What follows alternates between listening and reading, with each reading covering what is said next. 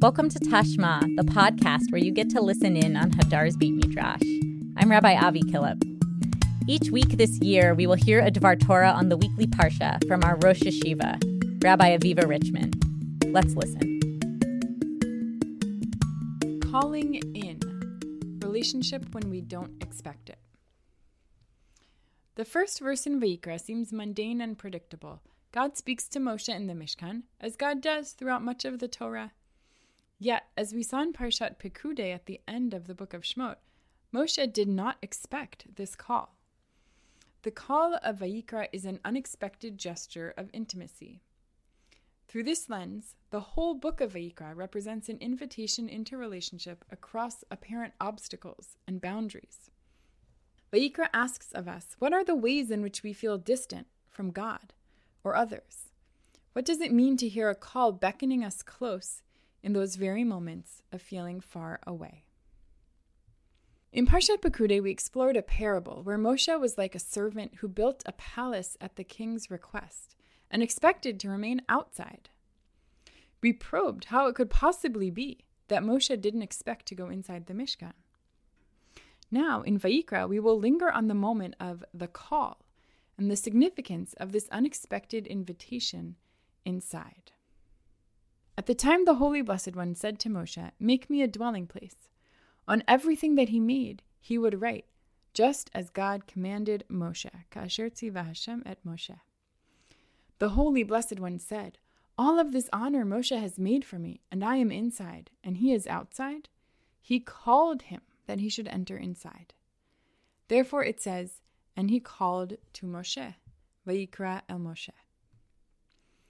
The call to Moshe allows him to cross a boundary, just as the servant crosses a boundary into the palace he had no rights to be in.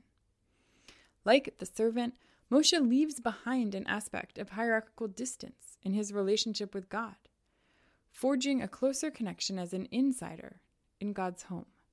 God's call was an invitation into a new and unimagined stage in the intimacy of their relationship. The formative nature of this call becomes all the more powerful when we see in another midrash that Moshe would relive this moment of beckoning again and again. Through careful midrashic derivation, the Sifra concludes that God called Moshe, Moshe, not just here, but before each and every time God spoke to him. One might think that this proliferation of calling cheapens its impact. The first call was unexpected, but after the third or 10th or 50th time, wouldn't it become trivial? We can understand the significance of these many calls when we have our parable in mind. Perhaps between God's speech acts, Moshe's anxiety or self-doubt resurfaced. He might have continually wondered whether he belonged in this relationship with God. Every time Moshe heard God calling his name, he relives the experience of that first unexpected call into the Mishkan. Vayikra is a persistent invitation that reminds Moshe again and again that God wants to be close with him.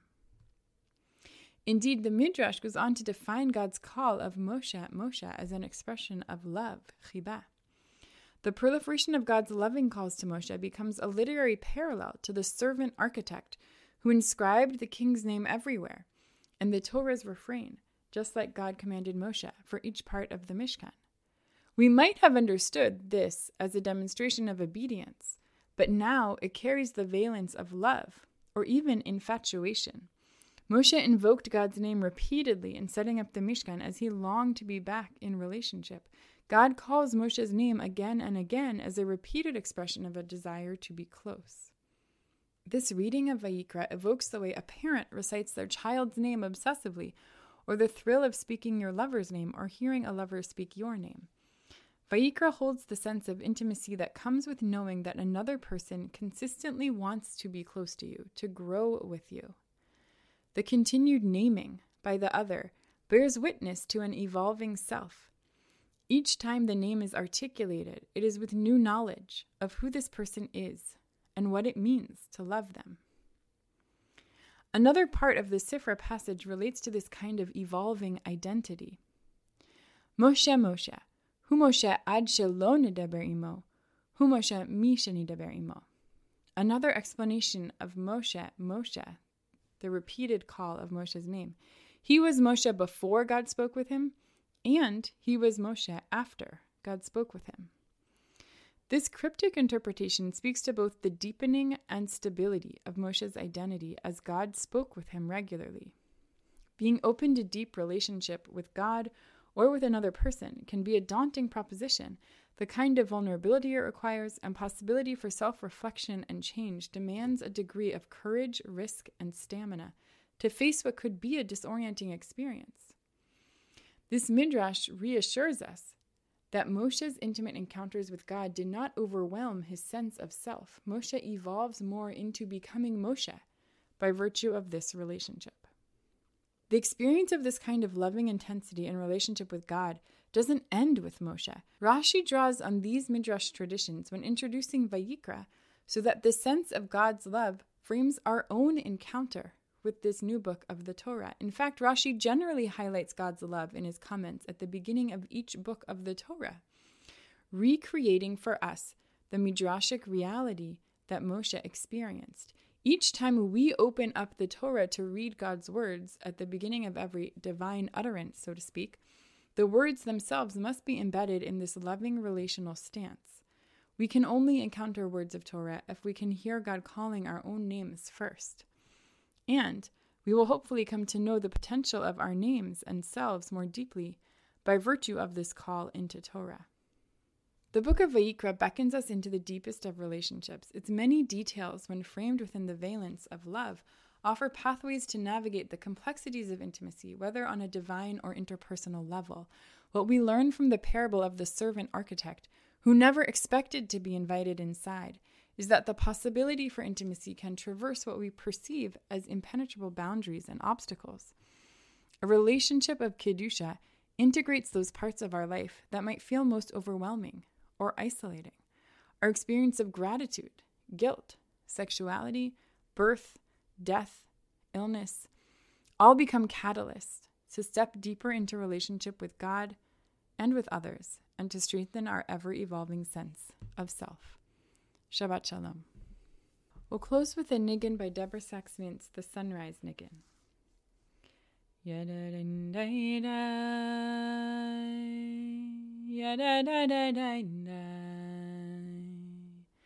yada-da-da-da, yada-da-da-da-da, yada-da-da-da-da, yada-da-da-da-da, yada-da-da-da-da,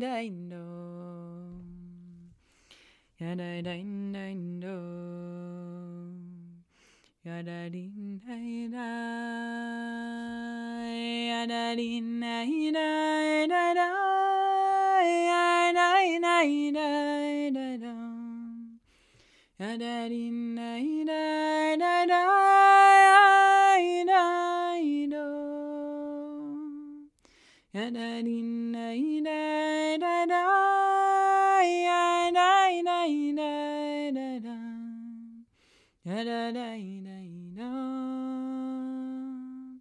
yada-da-da-da-da, This episode of Tashma was produced by Jeremy Tabak and Sam Greenberg. I'm your host, Rabbi Avi Killip. It's been a pleasure to learn with you.